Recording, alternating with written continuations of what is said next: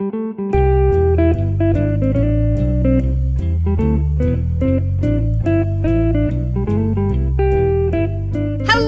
to Ona, Ross, and Carrie, the show where we don't just report on fringe science, spirituality, claims of the paranormal. No way, we take part ourselves. Yep, when they make the claims, we show up so you don't have to. I'm Ross Blotcher. And I'm Carrie Poppy, and I worked so hard on this episode. Oh my God, this was so much work for me. Just like I worked so hard on the last episode preparing for that.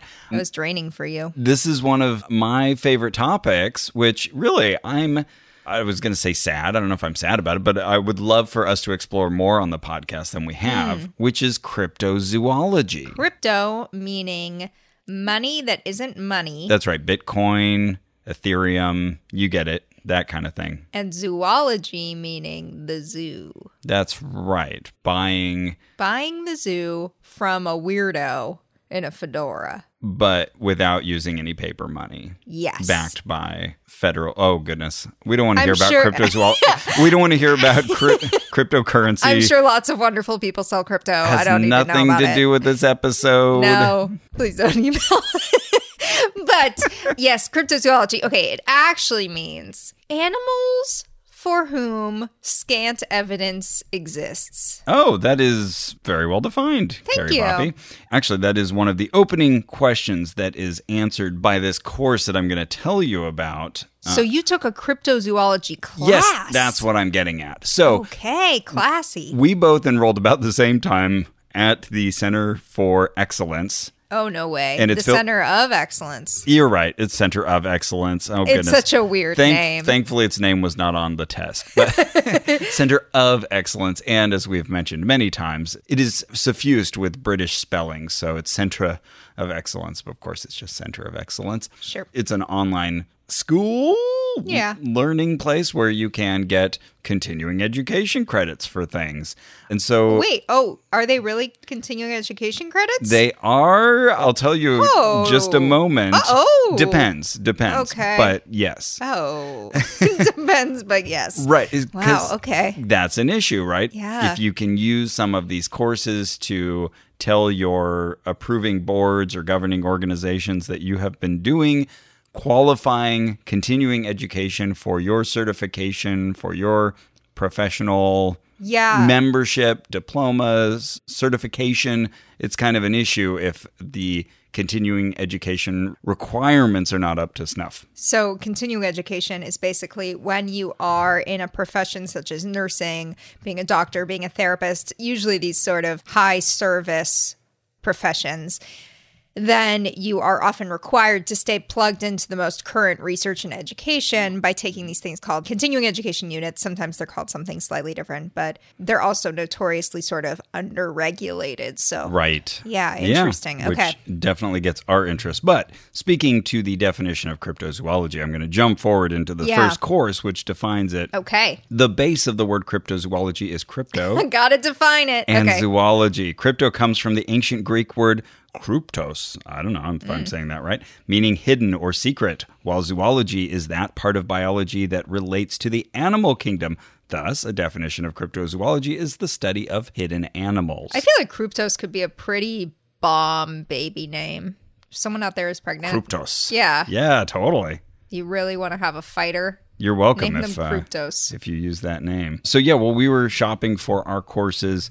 You chose the crystal healing course. You can see on the website how many people have registered for it. Yeah. Doesn't tell you how many have actually completed it. That number will be smaller. Sure. Yeah, by definition. So they boast the larger number. So you had 22,000 people sign up for the course that you are now certified in, crystal healing. So curious how many of us have finished it. I'm guessing it's in the triple digits or under. Like you said in the last episode, there's no incentive for them to push you to finish this, to get it done. It's just, finish at your own speed. Yeah. It's up to you if you want this thing. We got our money. Don't worry, we'll spin that into a positive that you can take as long as you want. Exactly. So I was hunting around, and actually I was petitioned on Facebook by one of their ads. Somehow it knew me well enough, or it was just promoting this. Listening. That it had a cryptozoology course.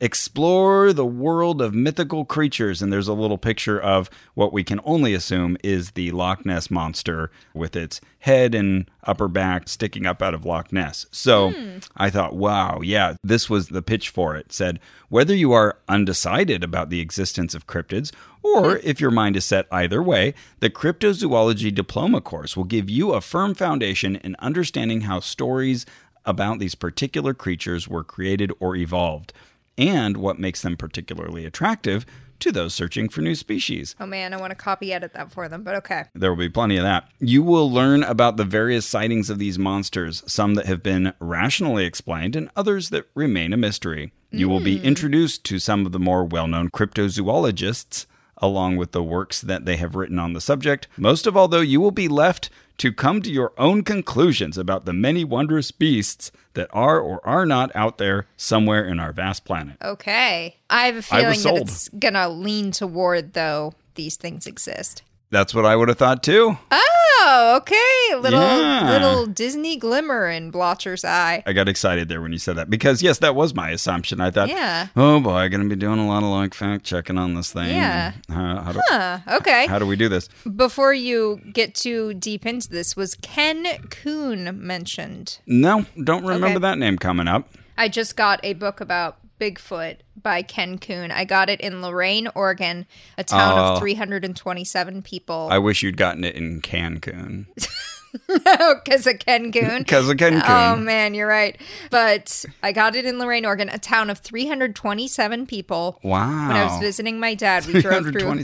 Yep, we drove through this tiny town, and this was at the gas station. Wow. Yeah. Well, that'll become relevant, I think, kind of what cryptozoology does for economies. Oh, sure. Anyway, so yeah, I'm sure you're all wondering, well, how many people signed up for your course, Ross? Well, it's crypto, it's hidden. So really only 3,000 people have signed up for this course. So okay. Think of this as a very inside scoop. Okay, cool. The Center for Excellence. And when I bought it, it was on sale. They're always advertising a sale. It's always like a super cut rate deal. But this particular ad was, I think it was £29, which at the time came to $39.85 US. Okay. And I bought this December 13th, 2019. Oh, dang. 2 years ago. Been a minute. Nothing's really happened since then in the world. And right now, if you go to try to buy it, you're like, oh, it sounds like Ross had a good time. I want to buy this cryptozoology course. It's going to set you back $168.47. Whoa, you really did get a deal. Right. And even then, there's the little cross out like, well, we would have charged you. Of course, it's true value, which is priceless. Precisely $263.98. Oh, wow. Okay. Very specific. Yep. But I guess these are being converted from pounds to the US. But yeah, you have to wonder if I earn a diploma that has allowed me to decide for myself whether I believe cryptids exist or not.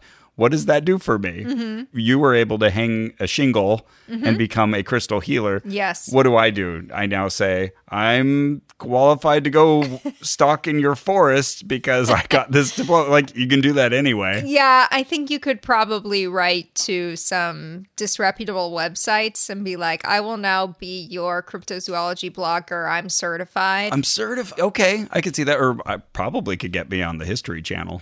Yeah, they offered me a TV show once. Certified cryptozoologist. Oh, no, wait, you know what? I just got history mixed up with Travel Channel. Oh, right. Never mind. Okay. The History Channel's never offered me a show. I'm so sorry, History Channel. Well, but also, I'd say no. Alas, the History Channel. You could have been great. So I signed up and then sat on it, started with the courses. But it's one of those things that every now and then we go, oh, yeah, that's right. I'm supposed to do some of these courses. Let me get back to it. So it's broken down into 10 modules. Okay. And the first is just kind of an introduction. What is cryptozoology? What's this all about? And then the final one is, what is the future of cryptozoology now that we've learned everything? So the first and the last are both, the alpha and the omega are kind of these conceptual chapters. They're kind of these bookended meta discussions of cryptozoology and its place in the world, whereas the other modules are very specifically about different creatures. Speaking of copy editing, I thought you might appreciate this paragraph right before the definition of cryptozoology in Module 1. The module also introduces you to various cryptids That's just another term for cryptozoological creatures, cryptids, and leaves you with an understanding that though the search for unconfirmed creatures may still be ongoing, we must always remember that other creatures existing in the natural world today. That's it. Period? There's no period even. It just breaks up. That's the end of the paragraph. Oh, somebody got distracted. Gladys called their name. They looked away. They were like, I'll get back to this. They never did. Oh, well, better write the definition of cryptozoology. Yeah. Yeah, I just got a good chuckle out of that. Fun. So each module... Or the government erased it. Bum, bum, bum.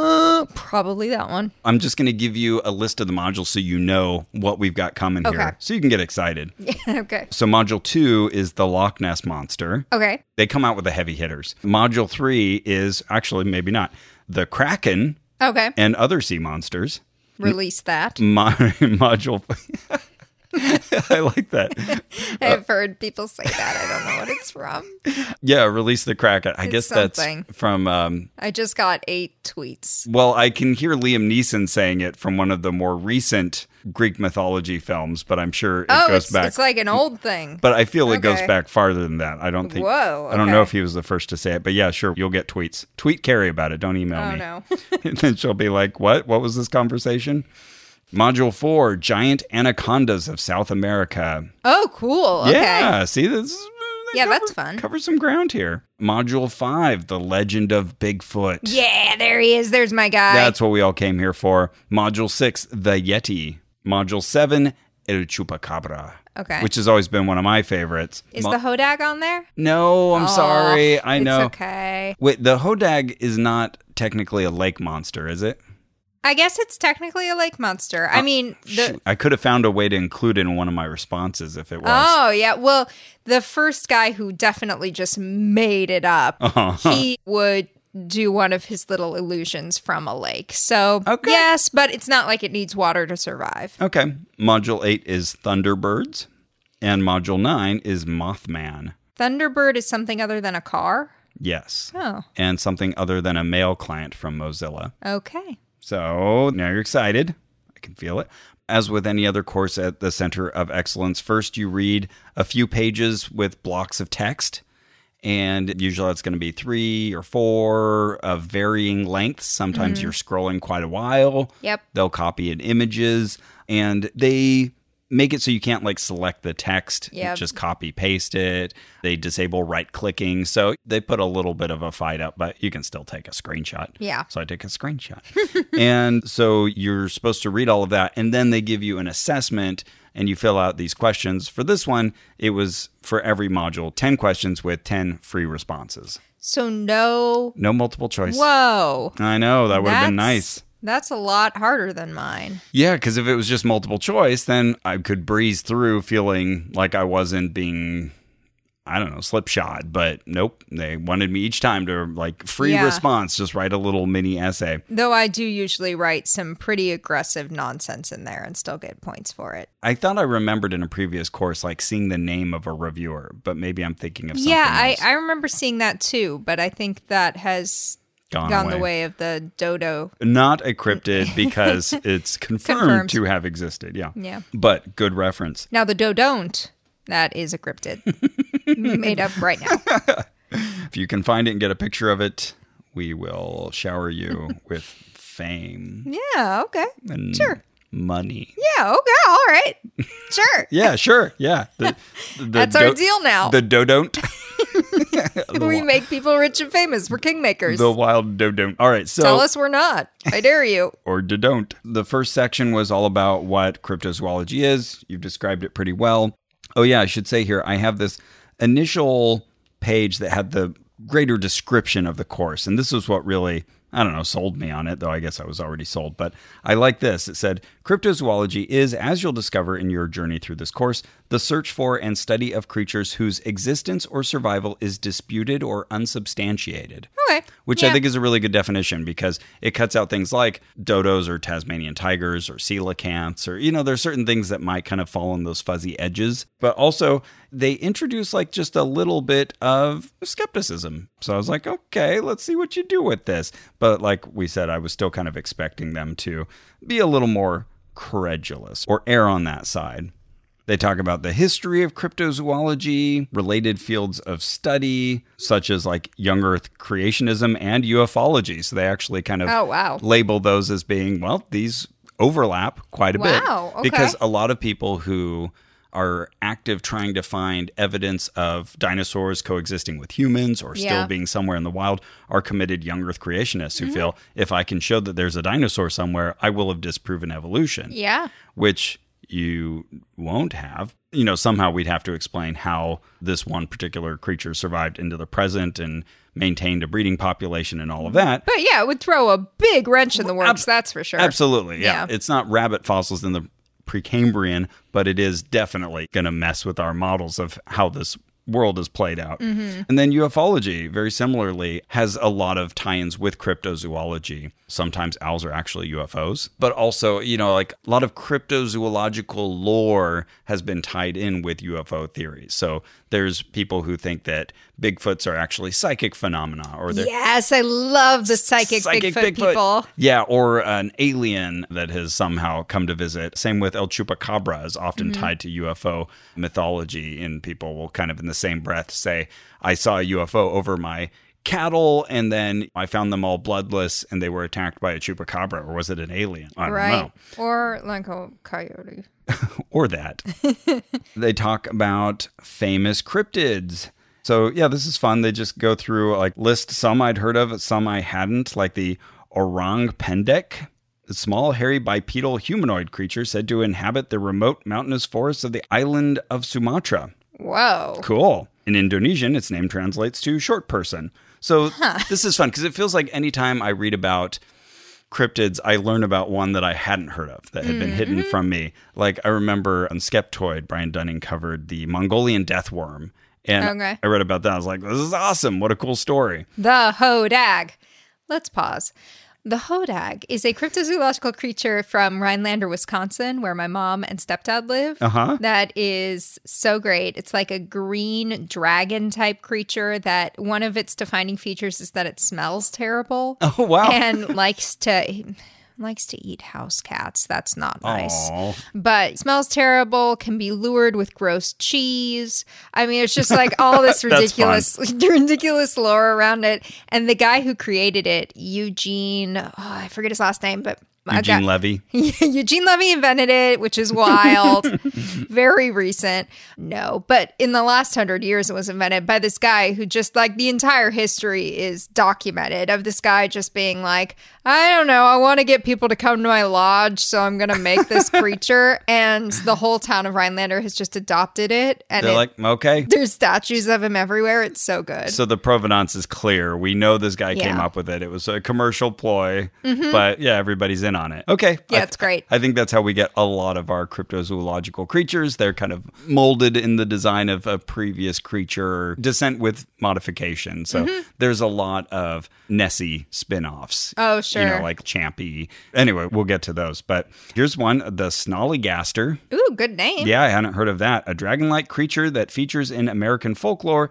and is thought to still inhabit an area of Maryland, including Washington, D.C. Oh. I think he just got kicked out of the White House recently. Commentary. Yeah, I bet everyone who's not a lizard person in Washington is probably a snollygaster. The megalodon shark. There's going to be a range of different types of cryptids, some which feel completely fantastical. Like, I don't know if a unicorn would count as a cryptozoological creature. Yeah, I was just thinking this for like a dragon. It's like a mythical creature. Right. Everyone kind of agrees, like, no, someone made that one up. Yeah, I think the only thing it would take is a bunch of stories rising up that a bunch of people have seen unicorns in New Hampshire. Then all of a sudden it would enter that field. Which would be such a great news story. And people like, send in hair samples. Oh, it's actually just a horse. Well, how do you know it's not a unicorn? And then they address things that might have been considered cryptozoological before, but then became real. And it's kind of like man. That reminds me of that Deep Thoughts with Jack Handy, where he says, what is mankind? To answer that question, you need to look at the root words, mank and eind. I remember that one. What do they mean? it's a mystery, and so is mankind. Very silly. I love it. Anyways, so of course, this is the bread and butter of cryptozoologists because they love to point to animals that were thought to be only mythical or told of in legend, but sure enough, they were found to have existed. So that's true. What are some? The mountain gorillas of southwest Uganda and Africa. Okay. There had been stories about them for a long time, and then someone actually confirmed to the Western world that, look, we found a body. Habeas corpus. Okay. Same with the giant squid. That was for a long time debated, like, I don't think squids actually get that big. Okay. Until we found some truly giant squids. And another example that's constantly cited is the coelacanth. That's Coelacanth. I think I spelled that right. Anyways, that's like a prehistoric fish, and fish is a very loose cladistic term to begin with, but it's like kind of distantly related to the fish that we know and love. And it was thought to have gone extinct 66 million years ago. And then it was found in the early 1900s in the Indian Ocean by accident by some people with a fishing trawler. So pretty cool. But one thing to always point out is, are we talking about megafauna or smaller creatures? Because a lot of the new creatures that do get discovered are usually pretty small. Like, hey, look, we found the world's tiniest frog, or, we found something that's pretty small. It's pretty hard for us to still find things that are big because we've mapped this world so extensively. Yeah. Certainly above water. Good point.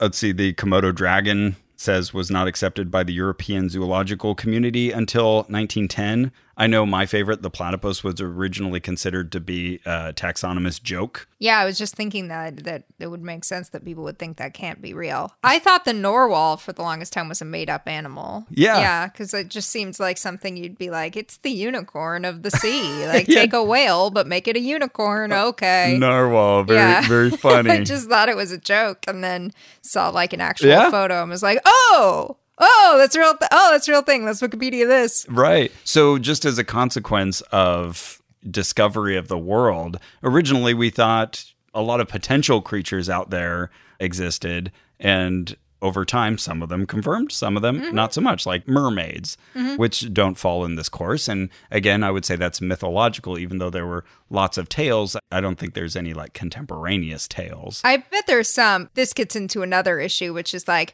how many people need to claim it's real before we decide that it's a cryptozoological creature? Is 6 enough? There was that really bad pro-mermaid documentary. I don't know, it feels like it was like a decade ago. Yeah, this got a lot of play on TV. Oh my gosh. They tried to like make a serious case for there being mermaids. Oh, that's great. Good for them. Which is a cryptozoological effort, for sure. Yeah, sure. That's another issue I think that comes into all of this, which is that some cryptids are feasible. Like, Bigfoot, sure, it's an offshoot of a human. Yeah. But if you're talking about some creature that has like a wheel... That's cryptozoological.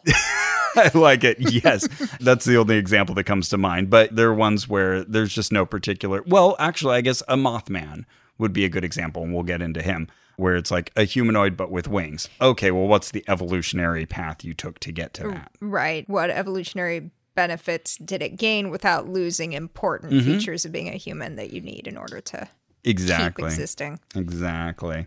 So I read all of those pages, and then I answered my various assessments, and they asked me things like, what is the etymology of the word cryptozoology, and what does it mean? So instead of just writing one sentence, I write like a whole paragraph, and I cite an external source, and then they asked me, when was the word cryptozoology first used and who coined it? Oh, wow. So again, who was it? Here's my answer.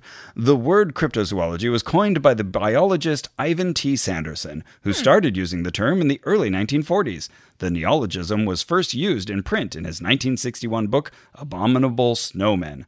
Legend come to life. Whoa, 1961. That is recent. Yeah, it is a very recent term. Okay, interesting. Funny that we should mention Abominable Snowmen, because I brought here one of my favorite books in general, but also on this topic, Abominable Science. Oh, yes. Who wrote this one? By Daniel Loxton and Donald Prothero. Don Prothero was on a very early episode of this show. Yeah, two friends of mine and very good writers, and Daniel Loxton's an amazing illustrator as well. So this is a great treatise. It focuses mostly on Nessie, Bigfoot, and Yeti, sea monsters as well. Fun. Anyways, this was a fun one. I read with my son, and every day we sat down to read it, I mispronounced it in a different way. All right, abdominal science. And he'd be like, no, Dad, abominable. Aw, cute. How old was he? It was way too dense of a book. He was probably 6 or 7. Oh, no. Okay, yeah. It That's was a big one. not the right kind of reading, but we had fun.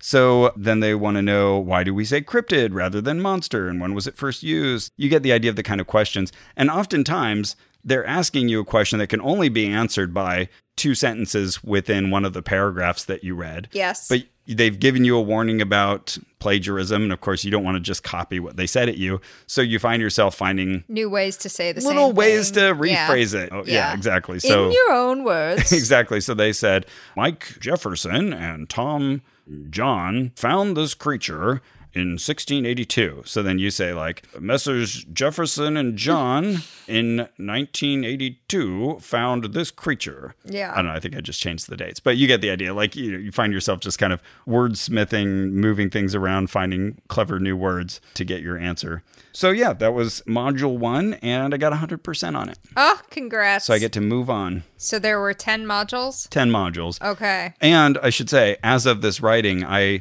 had done a bunch in sequence within the last few weeks, and slowly the reviewer has been catching up. So I currently have been graded up through Module 8. Oh, okay. You're not done. You're not certified? So why am I even listening to you? Essentially, this whole podcast is me, like, imagine somebody walking for their diploma, but knowing they're they're going to get it a month later. Hopefully. In the mail. Right. Unless you've completely biffed this. We hope so. Well, I will say I've gotten 100% on every module. Except for those 2, where maybe you finally get like 3%. Yeah, wouldn't that be great if they heard this they just episode and they're you. like, giving him 0%. Fuck this guy. I know exactly how he did this. Fuck that guy. Again, Module 2 was all about Loch Ness and sea monsters. Describe Loch Ness, highlighting its length, width, and depth. Oh, Loch Ness, the lake. Oh, the lake. The lake itself. Okay. It's 23 miles long. Wow, that's long. That's almost It's a big lake. Marathon across. Good point. Yeah. Yeah, you could just kind of run. Wow. Yeah, 26 points. Big. I mean, no wonder you'd see something bobbing in there sometimes. That's an interesting thing, too, is oftentimes, I think they'll usually give the English measurements, but they'll also give the metric system measurements because we're the only idiots still using the imperial system, right? Here's a funny thing for all the people listening who didn't grow up in the States. At least in my school, we still learned the metric system because Houghton Mifflin made all our textbooks, and they're a British company. So I don't know if this was the case for you, but I learned the entire metric system. They were like, we know this makes more sense. We know it's base 10. We know it's intuitive. Okay. Learn all of this because it's in your textbook. Now, by the way, we use feet and inches. Let's learn that too. And they just like tacked it on the end. Oh, okay. So there's all these opportunities for the U.S. to undo the problem. And we're still like, we'll learn all of this just in case. But really, it's feet and inches. Jimmy Carter tried.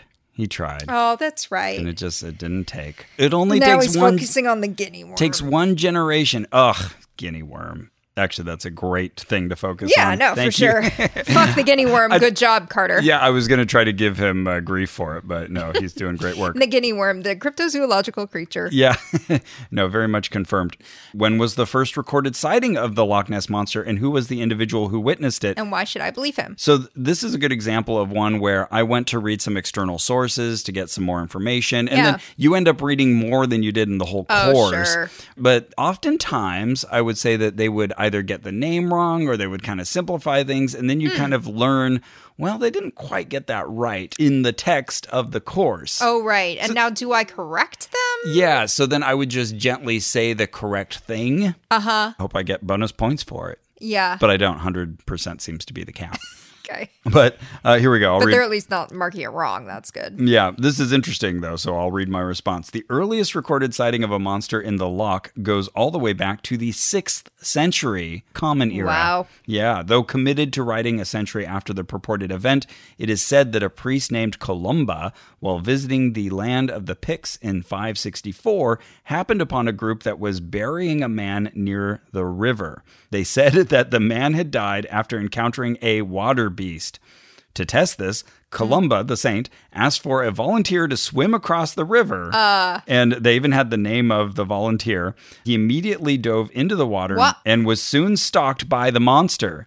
It gets better. Thankfully for him, Columba, who was later to become a saint, so this might have been one of his early miracles, raised his hand, made the sign of the cross, and commanded the monster to stop and go back with all speed. What? The monster obeyed. And then I said, granted, Columba is credited with other miracles, from turning water into wine to consoling a weeping horse.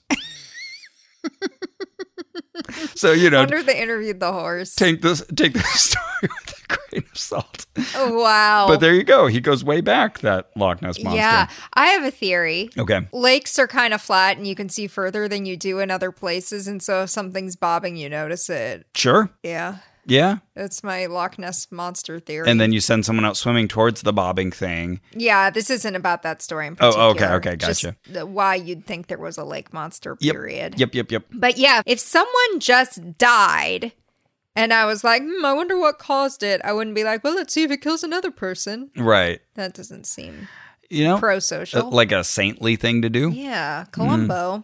Thumbs down. This is another element that will come up a lot, is that a lot of these stories just get conflated and people kind of grab the things that they like that are convenient from the different stories. Like, oh, in 1855, there was the sighting of the Thunderbird and it breathed fire and it was a Thunderbird. Chopped out a cherry tree. But then in another... Can't tell a lie. But then 2 decades later, and this isn't a real example, but they'll say something like, and it had the ability to summon the dead. Or something like that. And you'll be like, well, okay, no one uses that piece of the story. In the same way here, like they've kind of ignored sort of these other miracle stories, and that maybe the description of the beast wasn't anything like what we call the Loch Ness Monster now. Oh, right. But we're like, well, it's convenient. And it wasn't actually in Loch Ness. It was a river a little downstream of it. Right, okay. But you're like, it's adjacent, so we can use it to help support this overall story. Yeah. So there were a couple sightings in the 1800s, so they had me write about those. Oh, this is a good example of what we were just talking about. So this 1871 sighting was perhaps a log or upturned boat, quote, wriggling and churning up the water. Okay.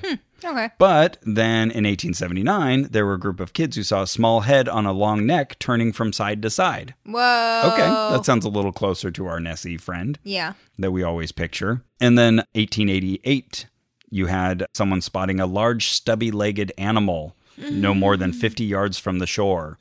So this one wasn't even in the water. It's like Nessie got out of the water. So all of these things, like, they're approximately in the range of what you're looking for this creature. So, they all get invited as a part of the storytelling. This was kind of fun. And again, I did some more external research on this, but there was a question, when and what was the first local newspaper to report a story on the, quote, monster, unquote, and what did they report? So the first newspaper to describe a monster in Loch Ness was the Inverness Courier on May 2nd, 1993. Wow. Again, more recent than I would have thought. Yeah, it's always interesting to find out, when did we first get the word Yeti or abominable or, and a lot of these things will come up in the coursework. Or how the high five wasn't around till like the 60s. Yeah, so later than that. Yeah. I was going to say 70s and I was like, that's not possible. 70s or 80s, like in a sporting event. It's so crazy. Nuts. Especially when it's something that like came about around the time we were born. That'll really come up. Stick a pin in that for the El Chupacabra. Ow. Okay. Stick a pin in the Chupacabra. Oh, okay. Oh. There we go. Oh, and then the surgeon's photo. Of course, that's an important piece of the Nessie lore.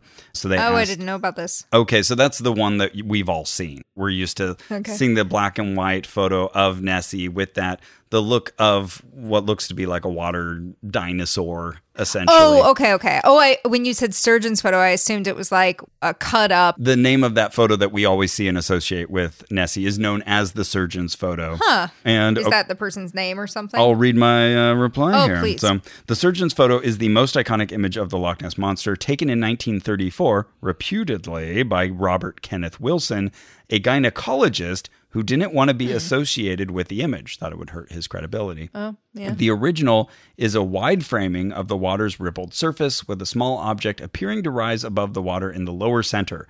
Most of us are used to seeing that image more tightly cropped, showing what appears to be the silhouette of a long-necked, dinosaur-like creature with a body trailing behind it.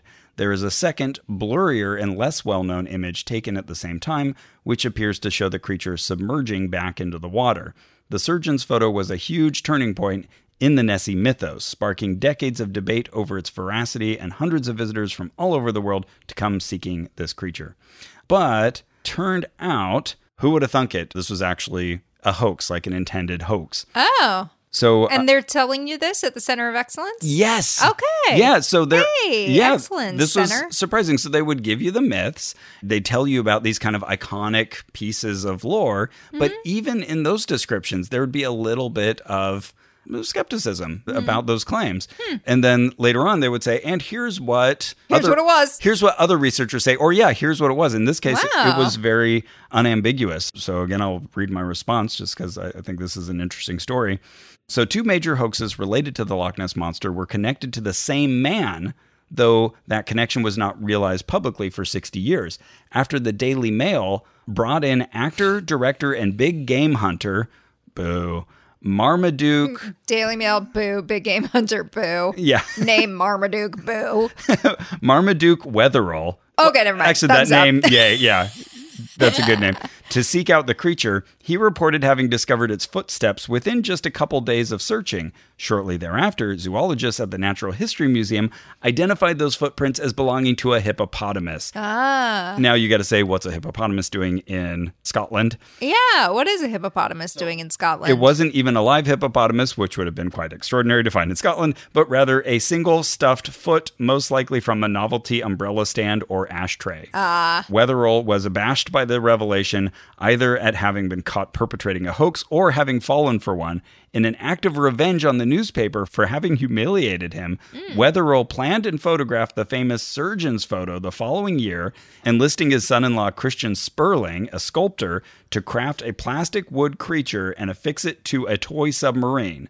His son Ian Wetherell to purchase the materials, as well as insurance agent Maurice Chambers, who convinced the surgeon, Robert Kenneth Wilson, to lend his credibility by submitting the photo that he did not actually take. And then got himself in a lot of trouble. Yeah, and this all came out much later as a couple of these people were on their deathbeds. Oh, wow. I think this might have been another area where they said that one person said this on their deathbed, but it turns out it was the other person. That person had already died 20 years ago, whatever. I see. So, wow. Yeah, interesting. That's cool. Yeah, that feels like a movie. Right? Yeah. I think there's a movie there. Yeah. But then they'll ask questions like, what conclusive pieces of evidence would now be needed to prove the existence of Nessie? And that was material they gave in the course. And it's always that reasonable stuff like, well, you need to find a body, or you need to find genetic evidence that this is something that's kind of like a different offshoot but related, or you need to find actual stool samples. But what we found isn't enough. And so I think of it as kind of like analogous to conspiracy theories. People say, well, what are true conspiracy theories? Well, those are just conspiracies. They happen. People conspire to do things, but it's a theory until you get actual proof. So it would be kind of the same thing with a cryptozoological creature where you find the evidence of it. Well, now it's just a creature. It's also interesting how so much of the literature on the believer end of the spectrum just focuses on whether the person telling the story was lying. Like this book I've got here by Ken Kuhn just keeps talking about how he'd interview these people and they were so honest. He knows a liar when he sees them. He used to be a police officer. People will scratch their face in a certain way when they're lying or whatever. But he's A, overconfident in his ability to spot truth telling, but B, even if he's right, the person could just be wrong, could be telling the truth and be wrong. Yes, that's seldom taken as a possibility. Yeah. That, this person is earnest but mistaken. That reminds me of reading Lee Strobel's Case for Christ. Oh, yeah. And he talks about and I met with William Lane Craig and he looked me straight in the eye and shook my hand firmly. And he'll say that and what, that's supposed to help me believe everything you say that he says, even though it was later discovered that you didn't interview him in person? Yeah, oh my God. Yeah, sorry, total deviation. Even as a Christian, I was so irritated when I got to the afterword in the Case for Christ and he's like, no, I didn't actually meet any of these people. I read their books in my basement, so it's really more of an imagining of meeting them. I was like, what? Fuck you. Please, I trusted you. I just finished reading the Amityville Horror, and that's another one where I kept thinking, okay, well, if this was just a ghost story or haunting, that would be fine. But you say it's true, and we know none of this is true. You're just lying. It's very I frustrating. haven't actually looked much into that one. Yeah. But that's how I remember. The story crumbles under any investigation. Gotcha. But I remember when they were selling that house. I would so buy that house if I had the money. Totally. I'd sleep in it. They kept saying, 112 Ocean Street, something like that. Anyways, that's my dream, is someday I'll get a really good deal on a house because it was haunted. it's reputed to be haunted. Yeah. And maybe Unless it's I the will place have I been... used to live, then like call in the gas company and check it out. Right, yeah, good point. They ask what prehistoric creatures some cryptozoologists believe Nessie to be. So that's where I got to elaborate a little bit on different forms of plesiosaurs. Also, the mosasaur was mentioned. Kind of looks like, what's that dinosaur with the really long neck? Brachiosaur? Maybe? Sure. Used to be Brontosaurus or Apatosaurus. Yeah. I think Brontosaurus just came back recently. Like there was some sort of name It's dispute. back, baby. It's back, baby. Looks like a dinosaur, but like a little more webbed. Yeah. Yeah. Water adjacent dinosaur from the body up, but then it's got some extra little like underwater features. Yeah. It's like a creature that for some reason is acclimated to really tall trees and also the lake. And before we get a lot of emails, technically not a dinosaur, an aquatic reptile. And that'll come up later in one where they definitely say it's a dinosaur and it's not, about a different creature. And then they ask about other lake monsters from around the world. So now I'm crestfallen that I did not include the hodag, but I did include the Ogopogo in Lake Okanagan in British Columbia, the Nahuelito from Nahuel Lake in Argentina. Okay. Champ, of course, in Lake Champlain. Mokilimembe, that's one I included that wasn't in the text because that's one I learned about as a child, being a dinosaur that was still living in the Congo. Okay. And that was just proof of evolution. So don't believe the lie, kids. Teach the controversy. Lake Erie has Bessie, which is snake-like. And Scotland also has the Morag, Morag, believed to inhabit the waters of Lake Morar. There you go. Lesser known. So that was Module 2. All right, so Module 3 was about monsters of the deep. So the first question is like super easy. What percentage of water covers the planet? And what percentage is the ocean? So, we're just filling time here. I don't know what percentage. What, 70? Yeah, 71% of the Earth's surface is covered with water. Oh, yeah, There that was you a go. guess. Okay. And roughly 96.5% is held in our planet's oceans. That's me clearly trying to elaborately rephrase something that's been given me very simply. So what is the Kraken? Release it. In your answer, note its animal classification, in which part of the ocean it was thought to live, the length it was believed to be, and what it could be mistaken for. I can't believe I didn't include a release joke in there somewhere. Yeah. Shame on me. So typically has the features of a gargantuan octopus or squid. It was supposed to be in the North Atlantic, at least that's where it was always spotted, and was spotted as far west as Greenland. Some tales even said it was a mile long. What is a kraken supposed to look like? Like a giant octopus or squid. That's a mile long? Yep. Well, that's like not so true. big that it could be mistaken as an island. Well, no. Yep, right. Well, no. No, until you find one, and then you're like, well, yes. Huh. But you're right, no one's found one. Yeah, I guess there's the end of Moana. There you go, big creature. Yeah, that's kind of an island. Comes out of the island sea. turns out to Yeah. be. Yeah. Okay, Yeah, never there you mind. go. I believe this. There's a large squid that lives in the sea and it calls me. The kraken. Yeah. Yeah. I got you. Yeah. Yeah, very good. And it was believed that it would, of course, attack ships. We've all seen like illustrations of gigantic. Oh, that's squid. what that is. That's the kraken. That's Yeah. the kraken. Okay. Yeah, or that it would like create a maelstrom underneath the ship that would just cause it to sink into the water. Oh, yeah. Okay. And then presumably it would feed upon the sailors. This definitely sounds like one of those things where someone needed to explain horrible things happening at sea before we knew what anything was. Yep. And Yeah. we attributed agency to something There be else. monsters. You put it on the map in the blank spot. But again, along the way, they're suggesting other things it could be. Like, well, it could be just like underwater volcanic activity, could have bubbles coming up, and you could think, oh, that's a creature, but it's actually just geological activity. Could be Drew farting. They talk about the giant squid.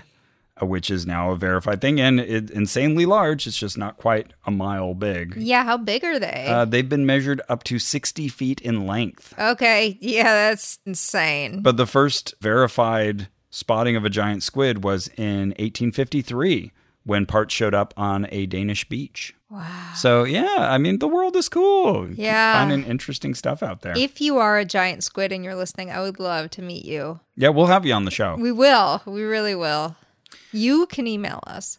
They also talk about sea serpents. That was another really popular creature back then. Also, water horses, which surprisingly get left out of this course, but are well covered in abominable science. But those kind of tie a bridge between the sea serpents and the Loch Ness monster. Like some people believe that it was a kelpie, which was known as like this kind of sea creature that was sort of like halfway between a horse and yeah, anyways. Okay. List 6 items that might be mistaken for a sea serpent. So again, pretty good at being like reasonable. So we talk about oarfish and whales and things that form clumps in the water like flotsam from ships or seaweed. Yeah, okay. So yeah, that's the kind of stuff they're asking. Good for them. Wonder who wrote this. I wish they told us. Yeah. It seems like that should be required, like that you get to see who the author is and what are their qualifications.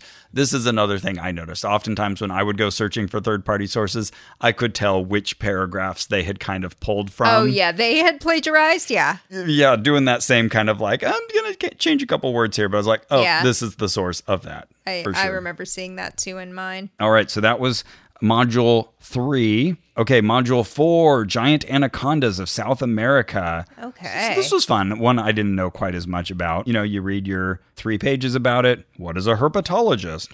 A scientist or specialist who studies reptiles and amphibians. So the anaconda is a real creature. It's just like a snake, right? I want to say, I think there's 3 species of it, but they're really big. They're huge-ass snake. Giant snakes. And we have records of true, like, ancestors or maybe not direct ancestors, but previous snakes that were insanely large in the past. That's right. This is a difficult subject for Carrie. It's one of those very common phobias, but snakes are fucking scary. So again, this is not biologically implausible that people claim to have seen snakes up to like 50 feet in length, but then you have to wonder, well, did it just seem insanely large to them? Yep, there you go. Showing Ross a picture of an anaconda in a man's arms. Carrie is very bravely looking at this. Yeah, massive snake, and they're so like fat, like a foot in diameter sometimes. It's crazy impressive. So yeah, the real deal is already quite a wonder, but there are these stories of these giant anacondas that are even bigger. I'm looking at my Apple Watch to see if it's... Oh, if your heart rate's going up? I can feel my heart rate is up, but it doesn't seem to be like, I'm freaking out yet. So that's good. So one of the... No, there it is. Oh, yeah, okay. Yeah, it went from 81 to 97. Whoa! Oh my goodness, that's crazy. Okay. So we meet Percy Fawcett, another great name. Is he a plumber? He was... Was he related to Farrah? He was a well-known adventurer from England who claimed in 1906 that he shot an anaconda so large that had it been verified would reshape our view of modern snakes. Fawcett, what? You shot it and walked away? Fawcett claimed that the snake was 62 feet in length. What? 62? So he sat down, he measured it, and then he's like, well, that's it. But I'm walking away. But it was too heavy for his men to carry back. Okay, he even had his Fawcett, men do it. Listen, you've already killed the damn thing, which was rude. Now, cut off a cross-section. We'll be able to tell how big that fucker was just by your little couple-inch cross-section then. Okay, stick a pin in that for the Thunderbird chapter. Ow. Okay. Stick a pin in the Thunderbird. Okay. Woof. Roof. Yeah, nay. That's it. Nay. Okay, and then we name other people who have also spotted giant anacondas. So one guy claimed that he saw a water snake at least 80 feet long. So you think, well, this person has to be exaggerating a bit. There was a father and son duo that claimed to have seen a snake over 50 feet in length. And they posted a photo in 2009. And I looked this up. It was very hard to tell if it was actually even a snake that we're looking at. Okay. But yeah, you have to ask, how good are people at measuring things, especially ones that are all twisty. It's not like the snake gets out and like slithers up to a football field and keeps its body Right. all in one go. So it's an easy way to be hyperbolic. Maybe they saw the snake at a theme park and it ran up to one of those, like, you have to be this high to ride this ride. And just It turns out it's tall enough to ride the ride. Yeah. So the actual green anaconda, which is the most common anaconda, is the heaviest and one of the longest living snakes. It has been measured up to 30 feet in length and up to 550 pounds. So yeah, snakes get really big. Mm-hmm. So the question is, do they get even bigger than what science has confirmed to exist? Here's a really terrible Photoshop job. Oh, wow, where they've just taken a snake and scaled it up and put it next to people. Yeah. Yep. Well, I'm going to the Galapagos for my honeymoon. That's so cool. Yeah, so maybe I'll see some of these giant anacondas. Wow. Would they be on the islands? I don't know. But yeah, that other extinct anaconda that we were talking about is the Titanoboa. Look up a picture of Titanoboa because there was a museum that recreated it at scale. See what that does to your heart rate. No. Wait, what? And it lived about like 58 million years ago. Or at least that's the most recent ones that have been found. Yep. That's like the scale of that. This is confirmed. Yeah, they've found skeletons of that creature. Insanely big. I think Satan planted those bones. Okay, fair enough. That's too big. That's insane. That's like, no. And even then, that's 43 feet long. But it was thought to have weighed about 2,500 pounds, so over a ton. That would have to eat lots of large animals a day. It would have to eat like a few pigs a day. Yeah, things grew big then. I don't know. Okay. Oh, Carrie's skeptical about that creature. Basis for what I'm asserting here, but this is straining my believability. Fair enough. Huh. Yeah, insane. So, of course, many cryptozoologists suspect that, well, maybe one of those survived into the present. But again, you need a breeding population. So either you just spotted the last one that's going to die and leave nobody after it, or there's like a family of them somewhere. My faith in experts is being tested in this moment, and I am relinquishing it's all right. I'm taking, this is... You're trusting that scientists are doing their job properly. Yeah, I'm trying to model this properly, but share with you that my intuition is saying, this is not a real thing. Not exist. This is stupid, and you're being played. Okay. And I am overruling my intuition because my gut is wrong all the time. And Fair I'm enough. saying, well, it turns out a bunch of people got together, they figured this out, and they spent their whole careers figuring this exact kind of thing out, and you didn't, gut. So I'm overruling you. But it is taking work! Fair enough. Yeah. I know that feeling. So there you go. That was module 4. Well, you know, that reminds me. Snakes are kind of fiends when you think about it. But are they the best fiends? No. They're decent fiends. Not really. You want the best fiend, you have to go to your phone and download Best Fiends, the game. It's an app for your phone. Oh, okay. I hadn't really thought about that, but I guess that's true. That game's kind of the perfect pick-me-up for when you're freaking out about snakes or when you just sort of need a break from the holidays. And Best Fiends has it all. You've heard me talk about it before. It's got an amazing storyline. It's got collectible fiends. They're colorful. You upgrade them. They become your best fiends. And they're not all scary looking. It's a puzzle game, so there's tons of fun puzzles. Are any of the fiends cryptids? Oh, that's a good question, because I feel like the creators of the game are obviously having fun. So they'll do things like that, but I'm trying to think if I've seen an actual like Nessie or Bigfoot. It wouldn't be out of place in the game, so I totally wouldn't put it past them. Even if they don't have cryptids, it sounds like a pretty good game. Oh, absolutely. Yeah, very well designed, a lot of fun. Now, can you play that without Wi-Fi? Why, yes, you can. Oh. You don't need to have an active connection to the internet because it's downloaded the games that are coming up. So for those Smart of us, like that. Yeah, those of us who are going to the boonies for the holidays because your parents live in frickin' Rhinelander, Wisconsin, you can still play Best Fiends? Absolutely. Nice. And I bet you're wondering, what level is he at? That's right. Ooh, I'm at 2,601. Oh, yeah, that was because 2,600, that was a tough level. Yeah, okay. It was, yeah. They even had... Watch out for that one, folks. Yeah, watch out once you get there. And then you'll be like, oh, Ross was right. This one takes a few tries. Or you'll do it right away and you'll be like, Ross is a moron. Then you can lord it over him. Yeah. But Best Fiends has literally thousands of levels, And they're adding more all the time. It's true. And you can download Best Fiends free today on the App Store or Google Play. That's friends, but without the R, Best Fiends. All right, Carrie, but what if I have a dream? That's good. I mean, it means that your REM sleep is healthy. Images are passing through your visual cortex and your brain sort of reinterpreting them with a storyline. Means that you have like a pretty healthy, active sleep life. But I'd always thought that a dream was just an idea that didn't have a website yet. Oh, okay. Yeah, that's more of the sort of like Milton Erickson theory of the collective unconscious kind of dream idea. But yes, a dream is in fact just a great idea that doesn't have a website yet. But you can make that dream a reality with Squarespace. Oh, thank goodness. I didn't know how to get it out of my head and onto the internet. Oh, I see your problem.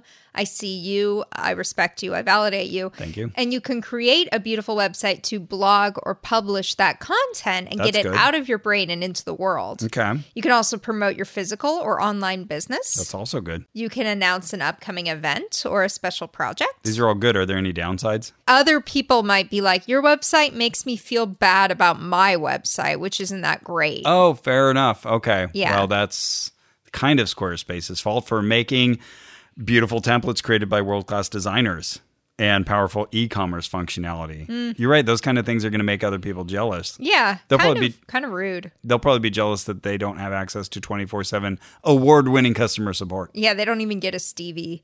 And they have a new way to buy domains and choose from over 200 extensions at Squarespace. So yeah, I mean, your friends are all going to be jealous. Hopefully it'll be joyful jealousy.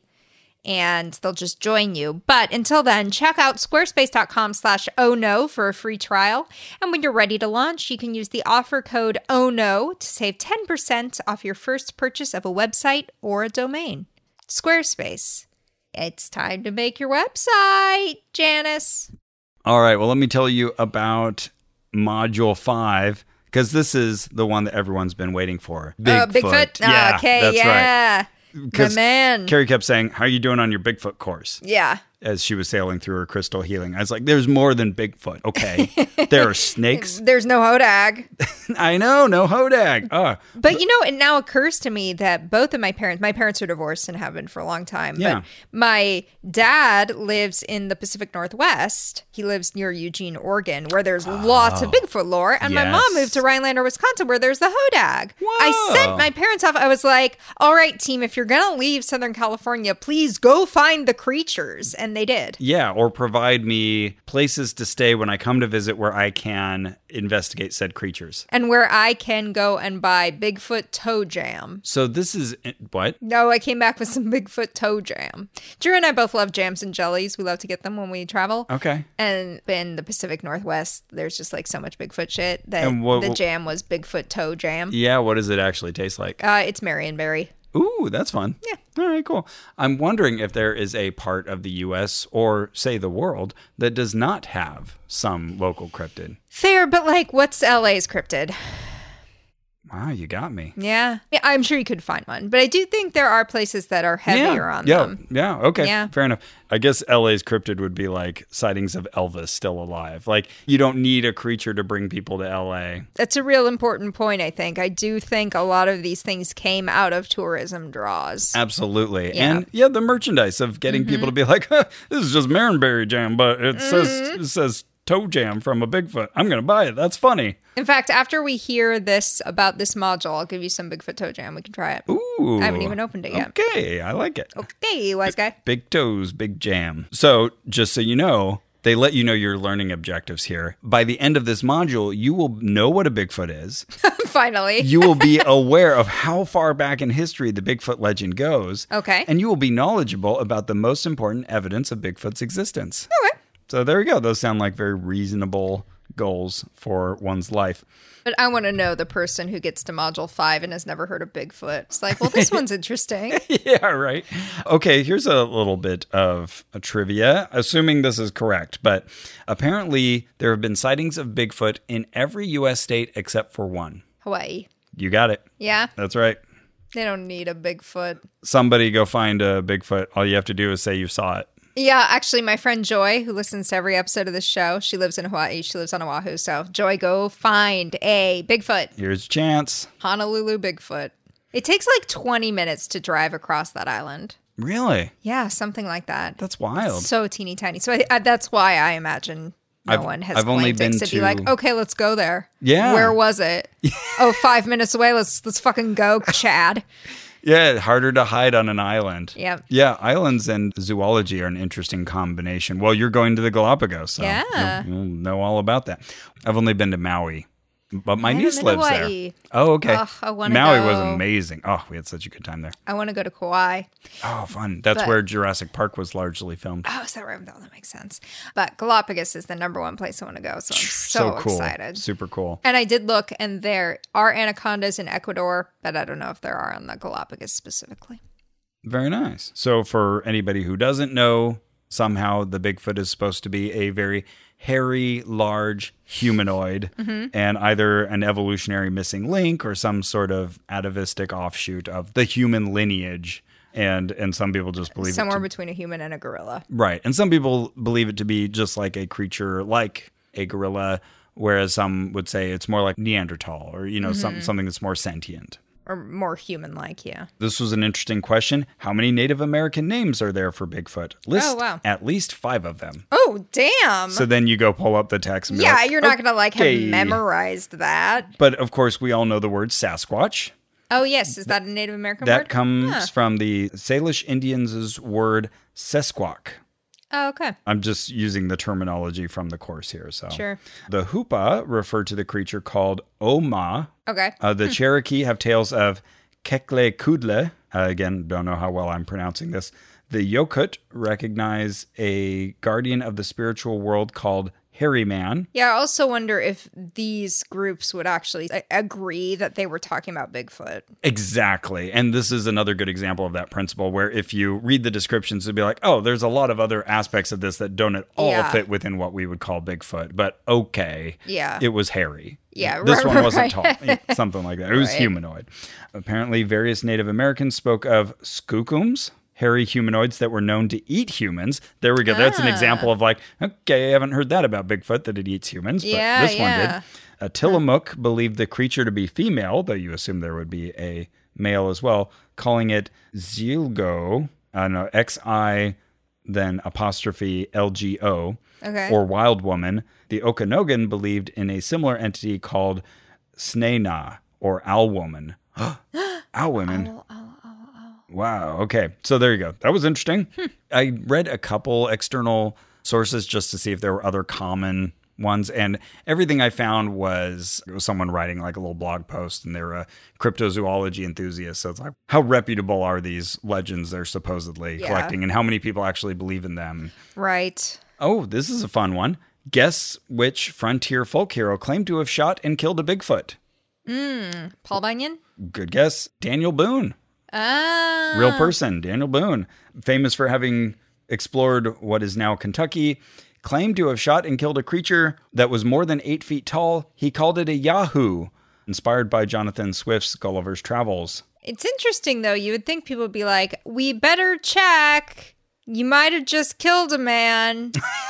Yeah, right? Let's go check, Daniel. Daniel, what were you drinking that night? Okay, here we have another one of these origins of the terms. Where was the term Bigfoot first used and why? Okay, it was first used in the Pacific Northwest. Yes. In 1933. Okay. I'm not saying that's correct. I'm just acknowledging that you made that guess. Okay, and it was because they had only found the footprints and not the creature itself. You've got totally the right idea. The term Bigfoot, written as 2 words, first appeared in the Sunday edition of the Humboldt Times on October 5th, 1958. 58. Yeah, okay. Pretty recent. The piece, Huge Footprints Hold Mystery of Friendly Bluff Creek Giant, referred to a series of articles that regional editor Andrew Genzoli had been writing since September about mysterious footprint castings measuring 18 inches long. Genzoli is pictured along with Gerald Crew, who made the plaster cast. The caption reads in part, "This imprint was made either Wednesday night or early Thursday morning by Bigfoot," with a capital F, new word. So there you go. I was actually able to find like an image of the original newspaper. Oh, fun. I was like, oh, this is pretty cool. Yeah. Now I'm doing a little bit of learning. This is good. I must note, though, that Humboldt, since it was the Humboldt times, Humboldt is very famous for a large amount of marijuana farming. Yeah. Related? Maybe not, maybe. Yeah. You come to your own conclusions. I'll give you a diploma for it. So then they ask about the Patterson footage. So this is that famous footage. Oh, yeah. I've always known hoax. Yeah. I've always heard it referred to as the Patterson-Gimlin footage because those were the two guys who were there. So I'll read my response here just to give a little bit of extra knowledge about it. The Patterson footage, also called the Patterson-Gimlin film, gives us the most iconic image of Bigfoot. It was filmed in 1967 at Bluff Creek. Yes, the same place where the eponymous Bigfoot tracks were discovered 9 years earlier in Northern California. Who says California isn't good for something? No one. The footage shows a bipedal figure covered in dark hair walking across a clearing in the woods or the creek bed in the full light of day. The footage is notoriously shaky and shows the figure walking from the left side of the frame towards the right, mostly at a 3/4 angle with its back towards the camera. By the way, you can find like animated GIFs where people have stabilized the footage. And it's very fun to watch because it just, it looks like someone wearing a suit and walking. Yeah. But the shakiness makes it feel so much more realistic In Blair than it Witch is. Project. Famously, the figure turns toward the camera for about 2 seconds as it swings its arms and continues to walk. The Bigfoot hunters responsible for the footage are Roger Patterson and Bob Gimlin. Patterson is the one holding the 16mm camera, and he dismounts his horse to follow the creature. Gimlin is said to have kept his rifle handy in case protection was needed. And then they just admitted later that they made it up, right? It's shaky about that. Like the footage. Yeah, that's right. Shoot, I don't want to get this wrong, but I want to say Patterson never admitted that it was a fake. Okay. And I think maybe Gimlin might have. I think someone came out who said, yeah, I wore the suit. Okay. And this came up in the course, again, to the course's credit, that the suit, when it's analyzed even from the blurry footage, first of all, the hair was overly thick. It's supposed to be a woman because there are breasts on it that are very noticeable. And usually in any other hominid, the hair will at least thin around the breast region. It's just this uniform matted hair. It looks like a costume. And if it's at all analogous to the skulls of other apes, like the gorilla, it has a crest that you can see in the design of either the mask or the creature that looks like this kind of high ridge that would only be found on males. So it's okay, we've got a male head with female breasts and hair that's way too thick. It really just looks like a suit, someone wearing a suit. Most people do not take that seriously, but of course it keeps the rumor mill going. I am not checking the Wikipedia sources here, so take this with a grain of salt, but at least the Wikipedia page also says that Roger Patterson said until his death in 1972 that it was real. Okay, so one person standing by. But yeah, I think most people acknowledge that it's not very convincing. But it is fun. On YouTube, I found not too long ago, someone had posted the longer full footage because they shot other things, other scenes to kind of fill out their activity and, make it look like they weren't just searching for Bigfoot.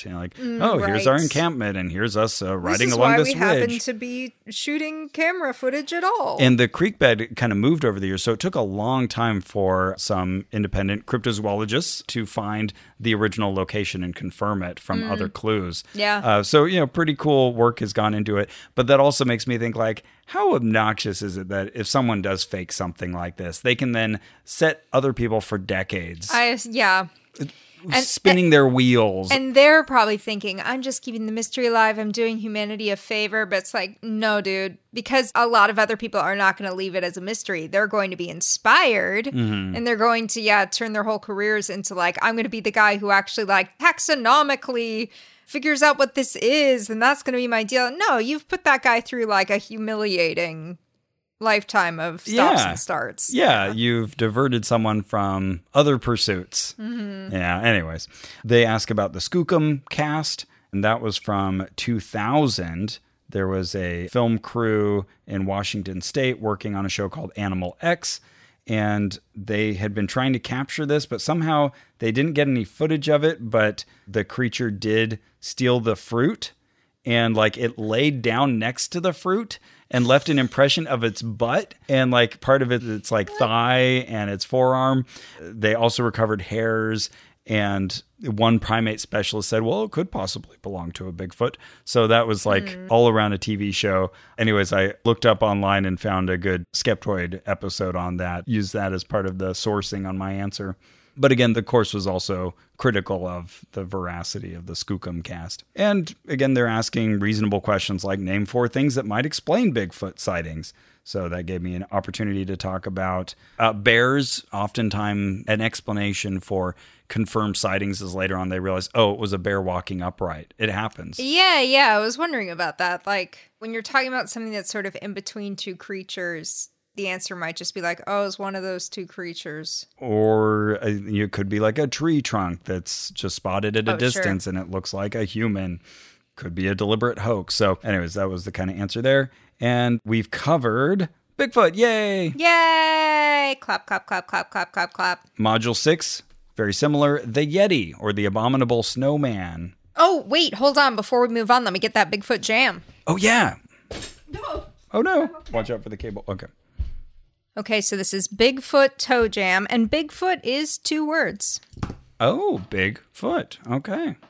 Carrie is opening this jar. It's taking some muscle power. Yeah, it's got some tape on it.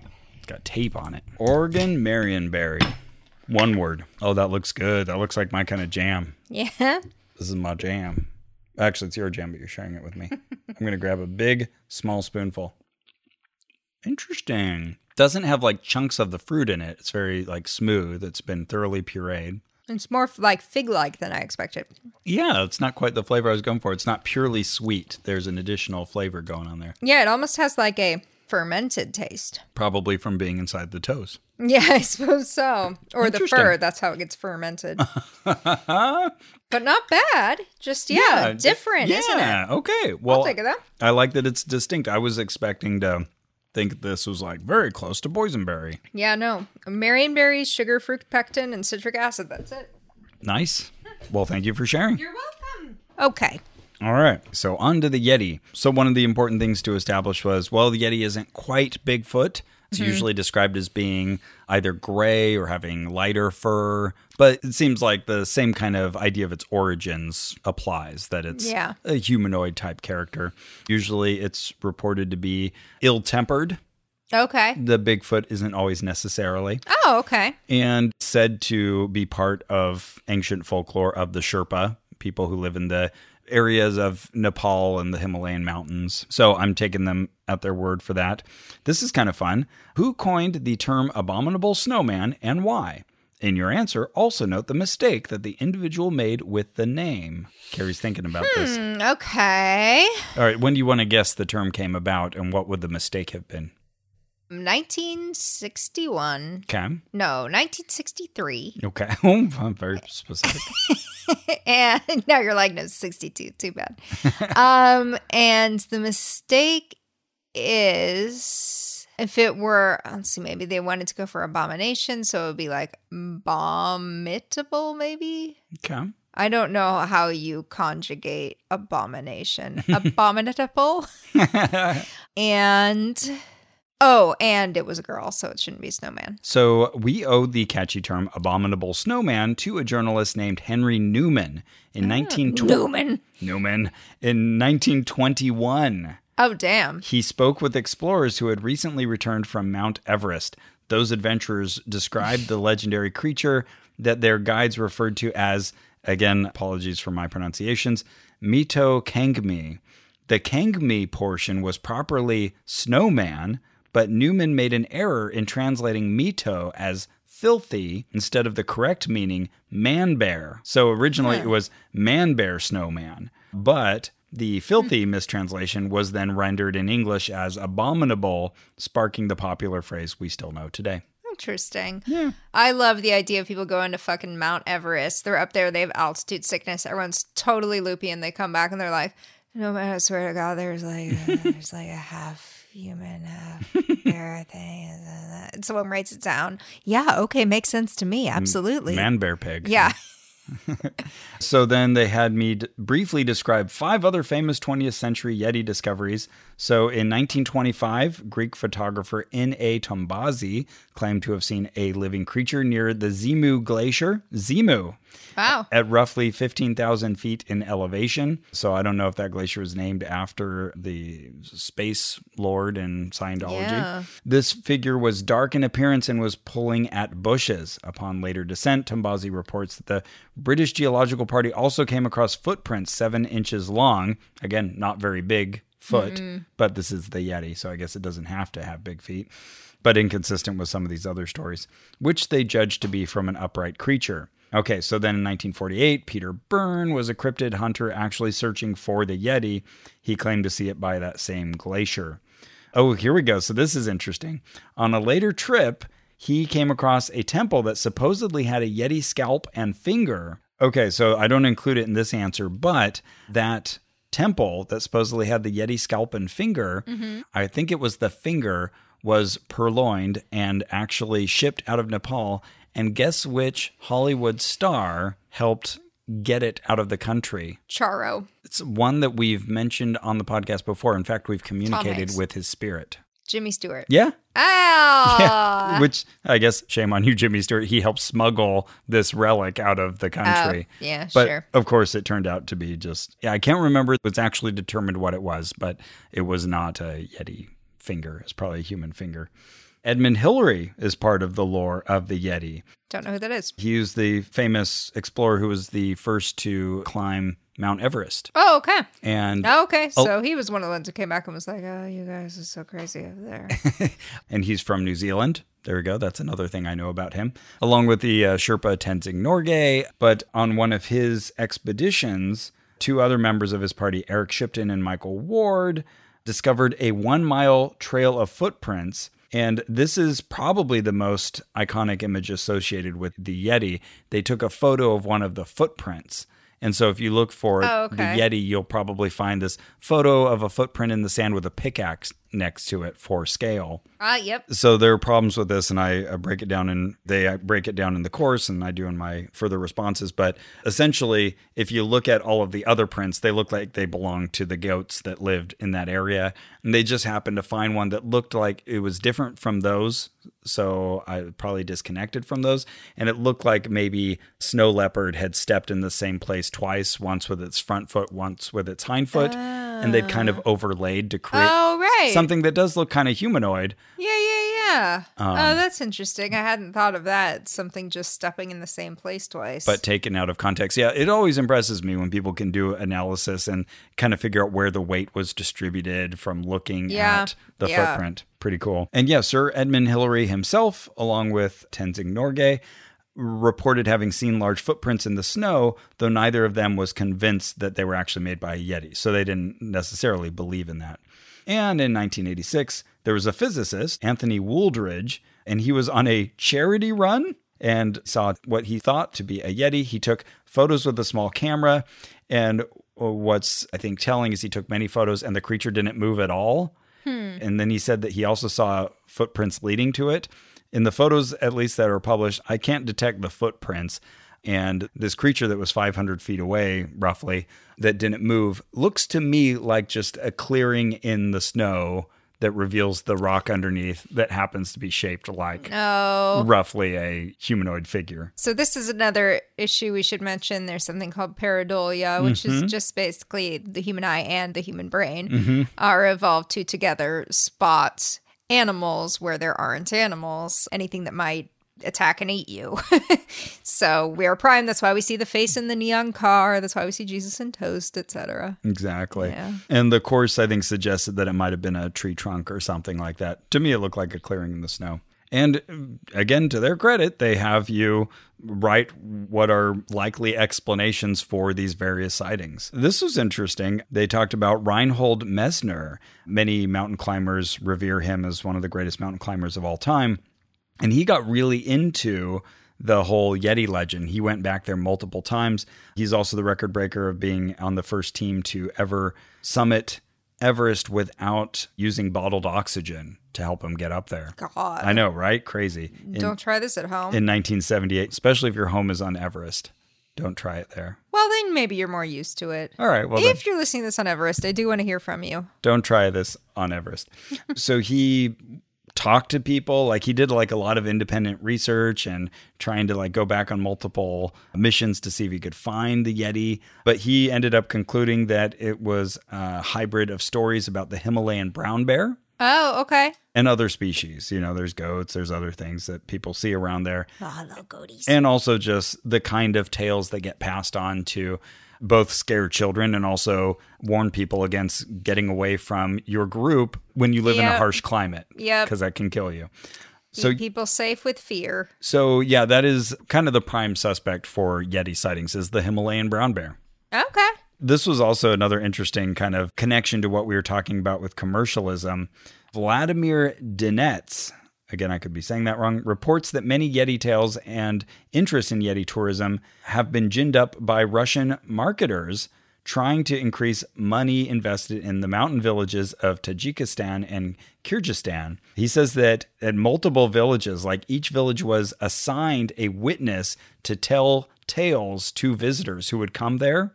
Like they would try to get wealthy patrons to go visit these towns. Okay. And then they would kind of assign people like, oh, you're going to be the village tale teller, you know, the mystic, and tell them these stories about this creature that has been spotted here. And they would presumably know they were false? Yeah, planted like, hey, this is your job. If anyone comes to the town, you tell them to go speak to, you know, the old woman in the building at the top of the hill, and she'll tell you the stories. Wow. Yeah, so he kind of exposed this. Nefarious. Yeah, totally. And then he points out the obvious that you would also need to have a breeding population. All right, so that was the Yeti. All right, Module 7. El Chupacabra. Okay. All right. So I was excited about this one because I remember learning about El Chupacabra when I was young and getting books from Scholastic about cryptozoological creatures. And it means the goat sucker. Yeah. This is one of the ones that you don't hear about that much, I don't think. I would say it's kind of upper tier cryptozoological creature. It's like one of the banner ones, but it's like Pluto. When Pluto is still a planet. Like, we might classify it out of this category. But yeah, El Chupacabra, most people know about it. So this one, I think, has a really interesting history behind it. And this course did a good job of bringing that to light. So there were numerous attacks on livestock. Yeah. And they would find the animals with like 3 puncture wounds in their necks. And then no blood anywhere. So oftentimes this has been attributed to alien behavior when this kind of thing is found. But guess when the term chupacabra was created to describe one of these attacks? 1982. Oh, very good guess. 1995. Oh, wow. Right. In Puerto Rico. It was by a DJ. So he was the one who said wow. Chupacabra. 1995. So, okay. Interesting already. 1995. I was 13. No, I was 12. Okay. Huh. You were 13, I think. Yeah, I was 13. I'll say in a bit why this really confounds me. But yeah, the first reports came from Puerto Rico in the 90s. But now, of course, there's been spottings in Chile, in Maine, Russia, the Philippines. So Chupacabra gets around. Oh, yeah, because I do associate it with a Spanish-speaking population. But Maine, that's surprising. Okay. Kind of once it's just in the public consciousness, true. It can get anywhere. But we haven't talked about like its physical features. It's often described as being kind of dog-like in shape, but often walking on its hind feet. Okay. And having red glowing eyes. Yeah, I picture like a stoned coyote. There you go. Yeah. According to some tales, walking on its hind feet and often with like spikes on its back. That's another feature that's common to the So does the Hodag's. depiction. Hodag has spikes on its back. Oh, okay. Yeah. Scaly skin, long claws. And other reports are just more like, oh, I saw like a dog. Or I just saw something with red eyes. But it all gets kind of looped together. That counts. The first person to have claimed to have seen the creature was Madeline Tolento, a resident in this town in Puerto Rico. At the time, about 150 animals, both livestock and pets, had been attacked in the area. Oh, wow. Yeah, so she was the first to like say that she saw something that kind of matched this description. I wonder if it was just like a rabid coyote or a rabid wolf. Right, which is a very reasonable line of inquiry. Okay, so here's where the story gets weird for me, because I remember being into this in high school, and that would be like 96 through 2000. If you'd asked me about El Chupacabra, I would have been like, yeah, I read this and I know this. And at the time, I would have thought this was a long-standing idea. And I even remember, and this is like the one piece of evidence that kind of throws all of this off for me and makes this one of my things like you were talking about, where it's like, okay, you're telling me something reasonable, but doesn't feel right. Because I remember asking my Spanish teacher, Senora Oram, if she had heard of the chupacabra. Yeah. And she said, oh, yes, so scary. And she was, a Christian woman in her 50s. And as I recall, she kind of answered like, oh, yeah, we've always talked about that. And it's, I remember the legends. So in my mind, this goes way back. But we've already kind of insinuated this. The legends of the chupacabra apparently only date to 1995. Right. And so this course actually references someone we know, Benjamin Radford. Oh, yep. Writer for the Skeptical Inquirer. And I remember hearing, I actually haven't read this book and I need to. It's the 2011 book, Tracking the Chupacabra. But I remember hearing Benjamin Radford's takeaway from his investigation, where he said that chupacabra sightings are likely attributable to the movie Species. Which came out in earlier 1995, before these sightings came out. And the woman who first described one said, yeah, I did see that film. And the creature in it roughly matches. It has kind of the spikes and the design's about right. Yeah. And I remember hearing that and be like, no, that can't be right. Mrs. Oram had seen it when she was a kid. And, I thought she had, she had. Right, right. So in my brain, it's like, oh, this feels so dissonant. That can't be right. There's got to be earlier. But no, if you do like, a Google Ngram search, as I tried when I heard that, nope, the term really does seem to have come out of the mid-90s. Yeah. But to me, it felt so much older learning about it in the mid-90s. Yeah, and there's so many explanations there, right? Like she could have been to increase the lore for you, or she could have genuinely been like, yeah, now that you say that, I remember that. And she was false memory. Yep. Bradford's conclusion was that the chupacabra is actually a composite of various canids suffering from sarcoptic mange. Oh, well, that's sad. Yeah, so they were in a bad way and they were eating the livestock they could. And also the whole thing about the 3 puncture wounds could just be that they were killed and they were left long enough that their blood congealed before they were actually opened up and the blood just didn't flow out. Oh, yep. So it looked like a bloodless death, but it wasn't actually. Yeah, I mean, I've also seen like seemingly bloodless animals attacked by wildlife, and it's just like they do a more thorough job than we expect, especially if the animal's been there for a while. Yeah. So I just thought it was cool that they were referencing the skeptical literature and getting it right. So good job. So they actually mentioned Ben Radford by name. Yeah. Oh, wow. In 2 of the questions. Absolutely. I wondered about that because he's the person who I associate with the chupacabra for sure. Yeah. I'm coming around, but like just it's never sat with me well. Like, okay, like you're probably right, Ben, but it doesn't feel right to me. Yeah, sure. Module 8, Thunderbirds.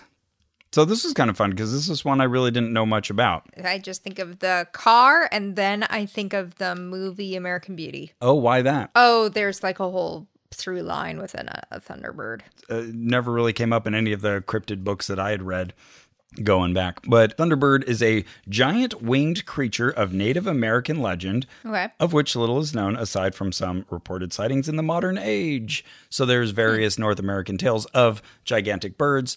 And again, we're back in that situation where there's this tale from this tribe and this tale from this people group and this tale from over here. And they all describe like birds that do various things. Some of them protect us from the underworld and some of them came from the sun. Like they all have different attributes, but they're all getting kind of lumped in because they're giant birds. Yeah. In Native American legend. Okay, they're birds. They're not humans. They're just giant birds. Actual birds. Okay. They're described as being covered in bright, colorful feathers, and usually, again, in most accounts, said to have sharp claws and this is what's teeth. in Coco. Those have a very specific name. Oh, okay. I know what you're thinking of. Those are supposed to be creatures that kind of help your travel into the afterlife. Yeah, okay. Yeah, there's a separate term for that, but yeah, I know what you're thinking. Probably related and conflated. Apparently, this does legitimately go back. Like there's a mural that was discovered by Westerners, in 1673 at a bluff at a conjunction between the Illinois and Mississippi rivers, and that was dated to have been painted around 1200, and it depicted a giant bird. Oh, and I guess a hybrid between bird and beast. Oh, that's right. Okay, that's what I was wondering. Okay, it's not purely bird. Yeah, sometimes it's also described as having hindquarters of a beast or something. Oh, like I see. And they're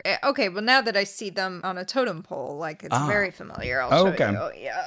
Oh, there you go. Yeah. Yeah, I think you could probably find many different variations that come from many different traditions, but generally it's thought to represent protection from various forces of the underworld or snake spirits or something like that. Okay. So this one is interesting, and you kind of hit on this earlier about like, well, bring back part of the body.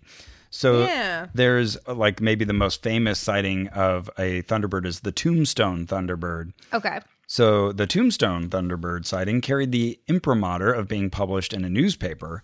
The unnamed ranchers described a winged creature resembling an alligator 92 feet in length. Oh, wow. Crazy. With a smooth and a glabrous body. That was my way of just rephrasing them saying that it was hairless.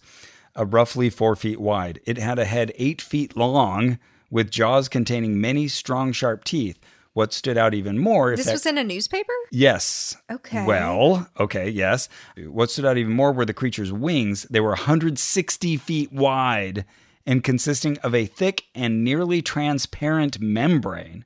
It is said that they brought back a piece that they cut off of the animal after killing it. So, okay, good. You cut off a piece at least. Okay. But later could not find the body. Oh. And like the newspaper account is supposed to have said that like they would report back on this, but no one is said to have ever actually reported again on this. And no photos are known to have been taken. Though if you look online for the Tombstone Thunderbird, you'll see a bunch of photos of cowboys holding something that looks like a pterodactyl, which is a Photoshop fake. But yes, I see that. It's a pretty fun image. But another problem is we don't have any copies of this newspaper, only reportings that people made of having like, I read the newspaper. I remember it was in the newspaper. Okay, so that might even not be true. Yeah, and this was a long time ago. I want to say it was like the late 1800s or the early 1900s. I can't remember the exact year of the supposed newspaper, but yeah, we don't have any copies of it to even confirm that it was reported. Yeah, that seems actually kind of sketchy. But as many of these cryptids do, this legend caught on, and there were a rash of sightings in the 1940s around Illinois, of all places. Okay. And I'm surprised he hasn't come up yet. Loren Coleman is a famous cryptozoologist, wrote a lot of books on the topic, and he chronicled two such sightings in 1948. In one event, 3 people had the reverse of the standard Superman experience. They saw a plane and then realized, oh, wait, no, it's a bird because it has flapping wings. And then the second account, a man and his son saw an exceedingly large bird-like creature. Okay. And that same day, 2 St. Louis policemen across the Mississippi from the earlier sighting reported a wing-flapping creature as big as a small airplane flying southwest a few hundred feet off the ground. So all of these things get kind of conflated. Well, the Native American peoples had stories of giant birds, so that must be what we saw. Yeah. And here's where they asked about 2 flying dinosaurs that some cryptozoologists claim could explain the existence of the Thunderbird. And so this is where they had made a mistake because they had said that there was this creature called the Teratorn that was a dinosaur. But when I went to look it up, it was a way more recent creature, and it was supposed to have lived up to like 10,000 years ago, very closely related to a vulture, and the wingspans were 11 feet, maybe even up to 20 plus feet. So yeah, huge creatures, but they weren't dinosaurs. So it's like, oh, I see. You got this wrong in the text of the module. Oh, I see. I'll gently correct you here in my answer. But then I did mention, of course, the Pterodactylus and Pteranodon, which were in the class of flying reptiles that lived about 228 to 66 million years ago. So they had a good long run. And again, a nice little dose of doubt where they say people have pointed out that these birds would have to eat something. They'd have to fly somewhere. We would see them. Yeah. We haven't. So probably not, or they died out. Who's writing this? Yeah, I know. I really want to know. Yeah. Okay. And final content chapter, module 9, The Legend of Mothman. And this was another one I didn't really know too much about. So I thought, oh, good, I get to learn about Mothman. So Mothman actually had its origin in West Virginia. Oh, okay. Yeah, 1966. And the first sighting didn't contain the name Mothman, but Sure. it was late that year. And there were grave diggers who were at a cemetery and they saw a human-like creature flying from tree to tree at the cemetery. Sounds like an owl or something, but okay. Yeah. I like where your mind's going. 3 days later, two couples were driving past an old factory and saw a gray creature 6 to 7 feet tall with gray wings and glowing red eyes. There we go with the red eyes again. Okay. And they thought it was a human figure with a 10-foot wingspan standing in front of their car.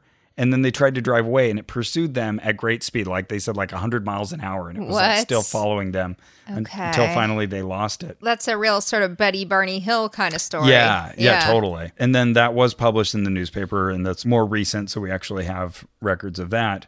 And then, of course, other sightings followed. So once you put it in the local media, then you get more people. So you had like a volunteer firemen claiming they'd seen large bird with red eyes. Okay. Yeah, an easier thing to track than the animal is the story of the animal. That might be the method of dispersion. Yeah, exactly. All right. So then you had a book by UFO researcher, and here we get that connection with ufology. Yeah. John Keel, he wrote a book called The Mothman Prophecies. Yeah, sure. And I haven't read that one, and I haven't seen I think it's 1992 film with I haven't either. Richard Gere, which I really should. I'm going to make that an assignment for myself. But anyways, I guess he connected these sightings in late 66 with the Silver Bridge collapse, which happened a year later, like the end of 67. Okay. 46 people were killed. Sounds like a horrible injury. Where was this? In Point Pleasant, or the bridge connects Point Pleasant, West Virginia to Ohio. Okay. Yeah, horrible my tragedy.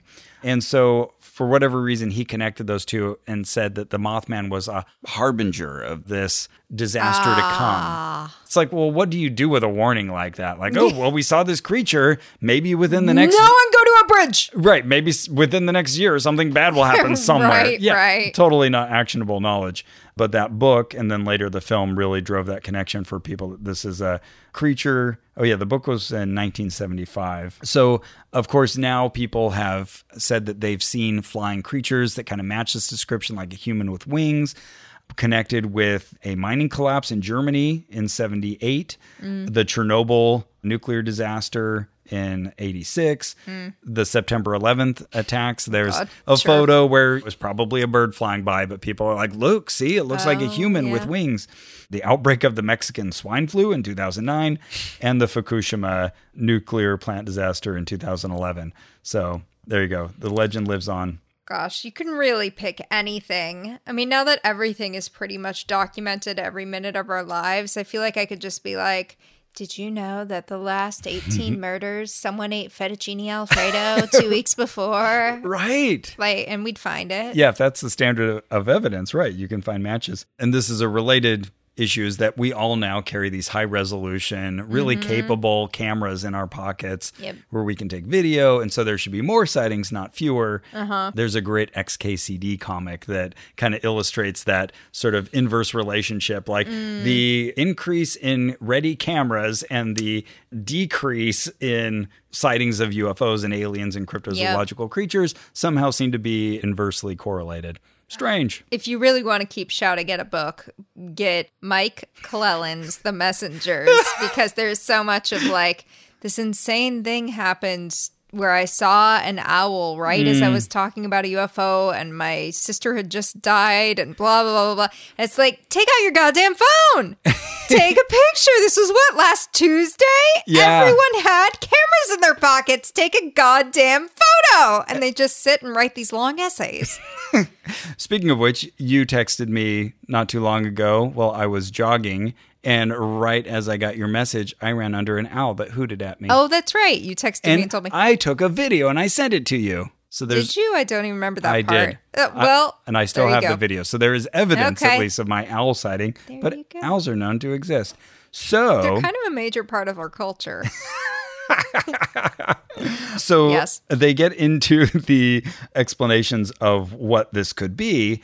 And I was really impressed. Again, they talked about different birds that could potentially be Mothman. So wildlife biologist Dr. Robert L. Smith suggested that it could have been a sandhill crane, which, like, usually its range, its habitat kind of ends on the other side of Ohio, so it's sort of one state away. Yeah. But maybe it got lost, and it's a really tall bird, and it's got like big, bright red flesh around its eyes. If I saw one of those at night, and it's got like a 7-foot wingspan, if it got in front of me in my car, and I see those big, red, fleshy things around the eyes, I would be freaked out. Yeah, and that's a legit theory. Yes. Also, if it's at night, you don't know distance. You might think that's 10 feet away and it's 2 feet away. Totally. Yeah. Yeah. So I always have kind of two thoughts. Like, first of all, well, if I hear a story, I've heard a story. You know, you could have just made it up. Like, and again, not assuming ill will or anything. Yeah. Could just be poor telling or a telling that's been enhanced or a confusion.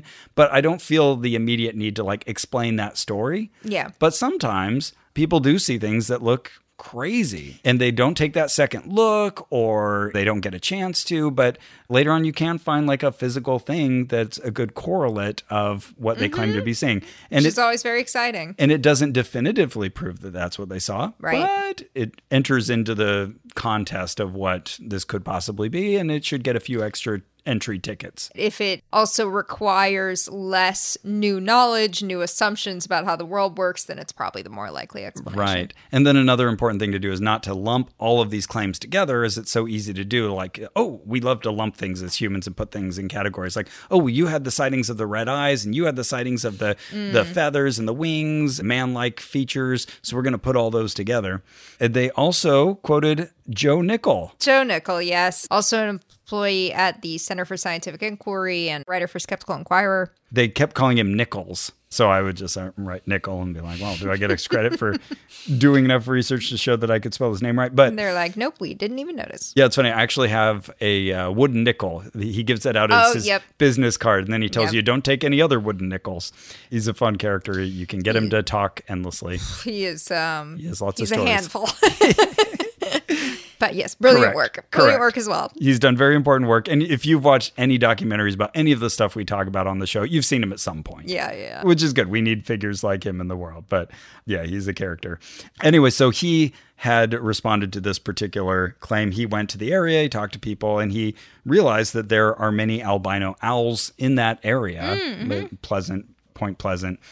And that they have very red eyes, very reflective red eyes. And they could explain at least those aspects of those stories quite easily. Right. That people would have seen them. So again, credit to this course for listing those as options and naming these people. Pretty cool. So there we go. I came away learning more about Mothman and giant anacondas and thunderbirds than I did before. That's great. And got a kind of excuse to look some of these things up. So pretty fun. Yeah. So hopefully, crossing my fingers, hopefully I pass modules 9 and 10 with 100% as well. And I get my printable certificate.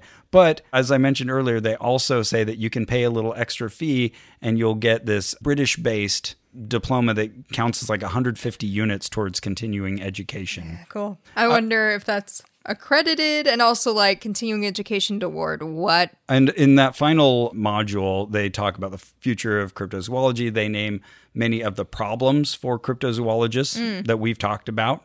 They have a whole section on cryptozoological tourism and point out that oftentimes people create these just as ways to kind of get people to come to a new place where they wouldn't otherwise and give us some money instead of Albuquerque. Yeah.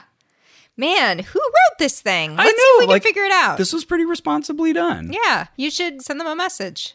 Because you can write to them in the little system. Okay. I should do that and be like, hey, who wrote this? They did a pretty good job. Great. Because I have before, I'm pretty sure I've asked that before. I know that I asked the name of the woman in my crystals course. Okay. So I bet they'll tell you. Okay, very good. I had a good time taking this. Good. Glad I did. Great. Yeah, what a weird surprise. I know.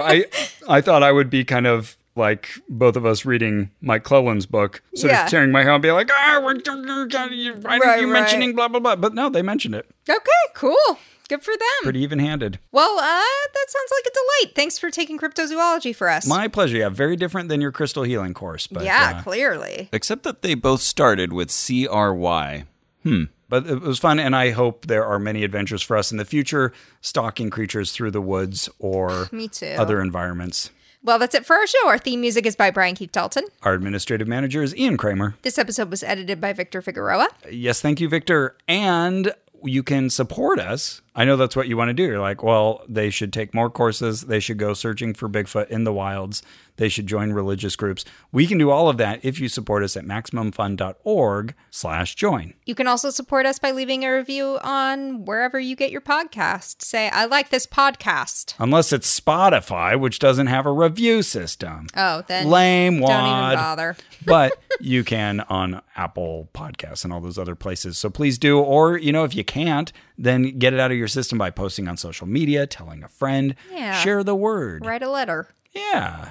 And by the way, I believe next week is going to be our 2021 wrap-up where we look back over the predictions made by psychics at the beginning of the year and our own predictions of what 2021 would pan out like. How did we do? How did we do? How did they do? I don't remember what anyone said, so we'll be able to honestly appraise. This will be fun. Okay. And remember. All right, this is Ross reporting back. I did receive my certificate, just in case you were concerned. It says Center of Excellence hereby certifies Ross Blotcher has completed the necessary training and assessment to demonstrate competence and understanding within this field. The Center of Excellence awards this certificate in recognition of the achievement, Cryptozoology Diploma, with a distinction. That's right, I got distinction, though that just means I got 86% or above on average. And it looks like my assessor was Lynn Hunter. Well, thank you, Lynn Hunter. Maybe you can tell me who wrote this course.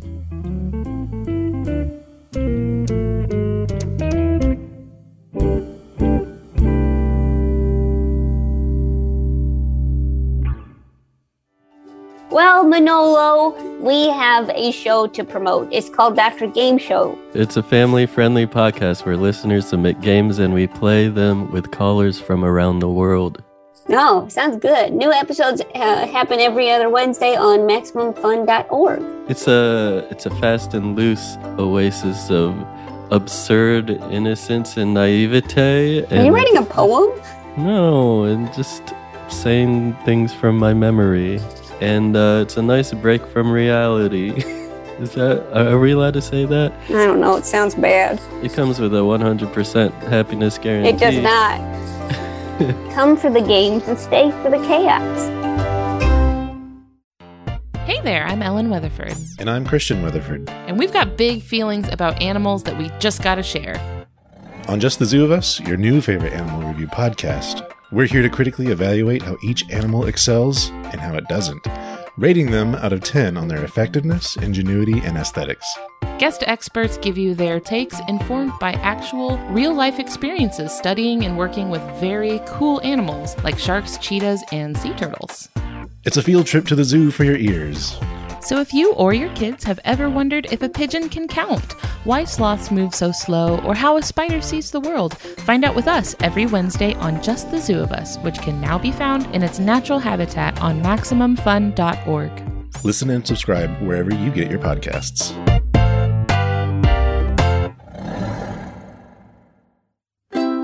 MaximumFun.org. Comedy and culture. Artist owned. Audience supported.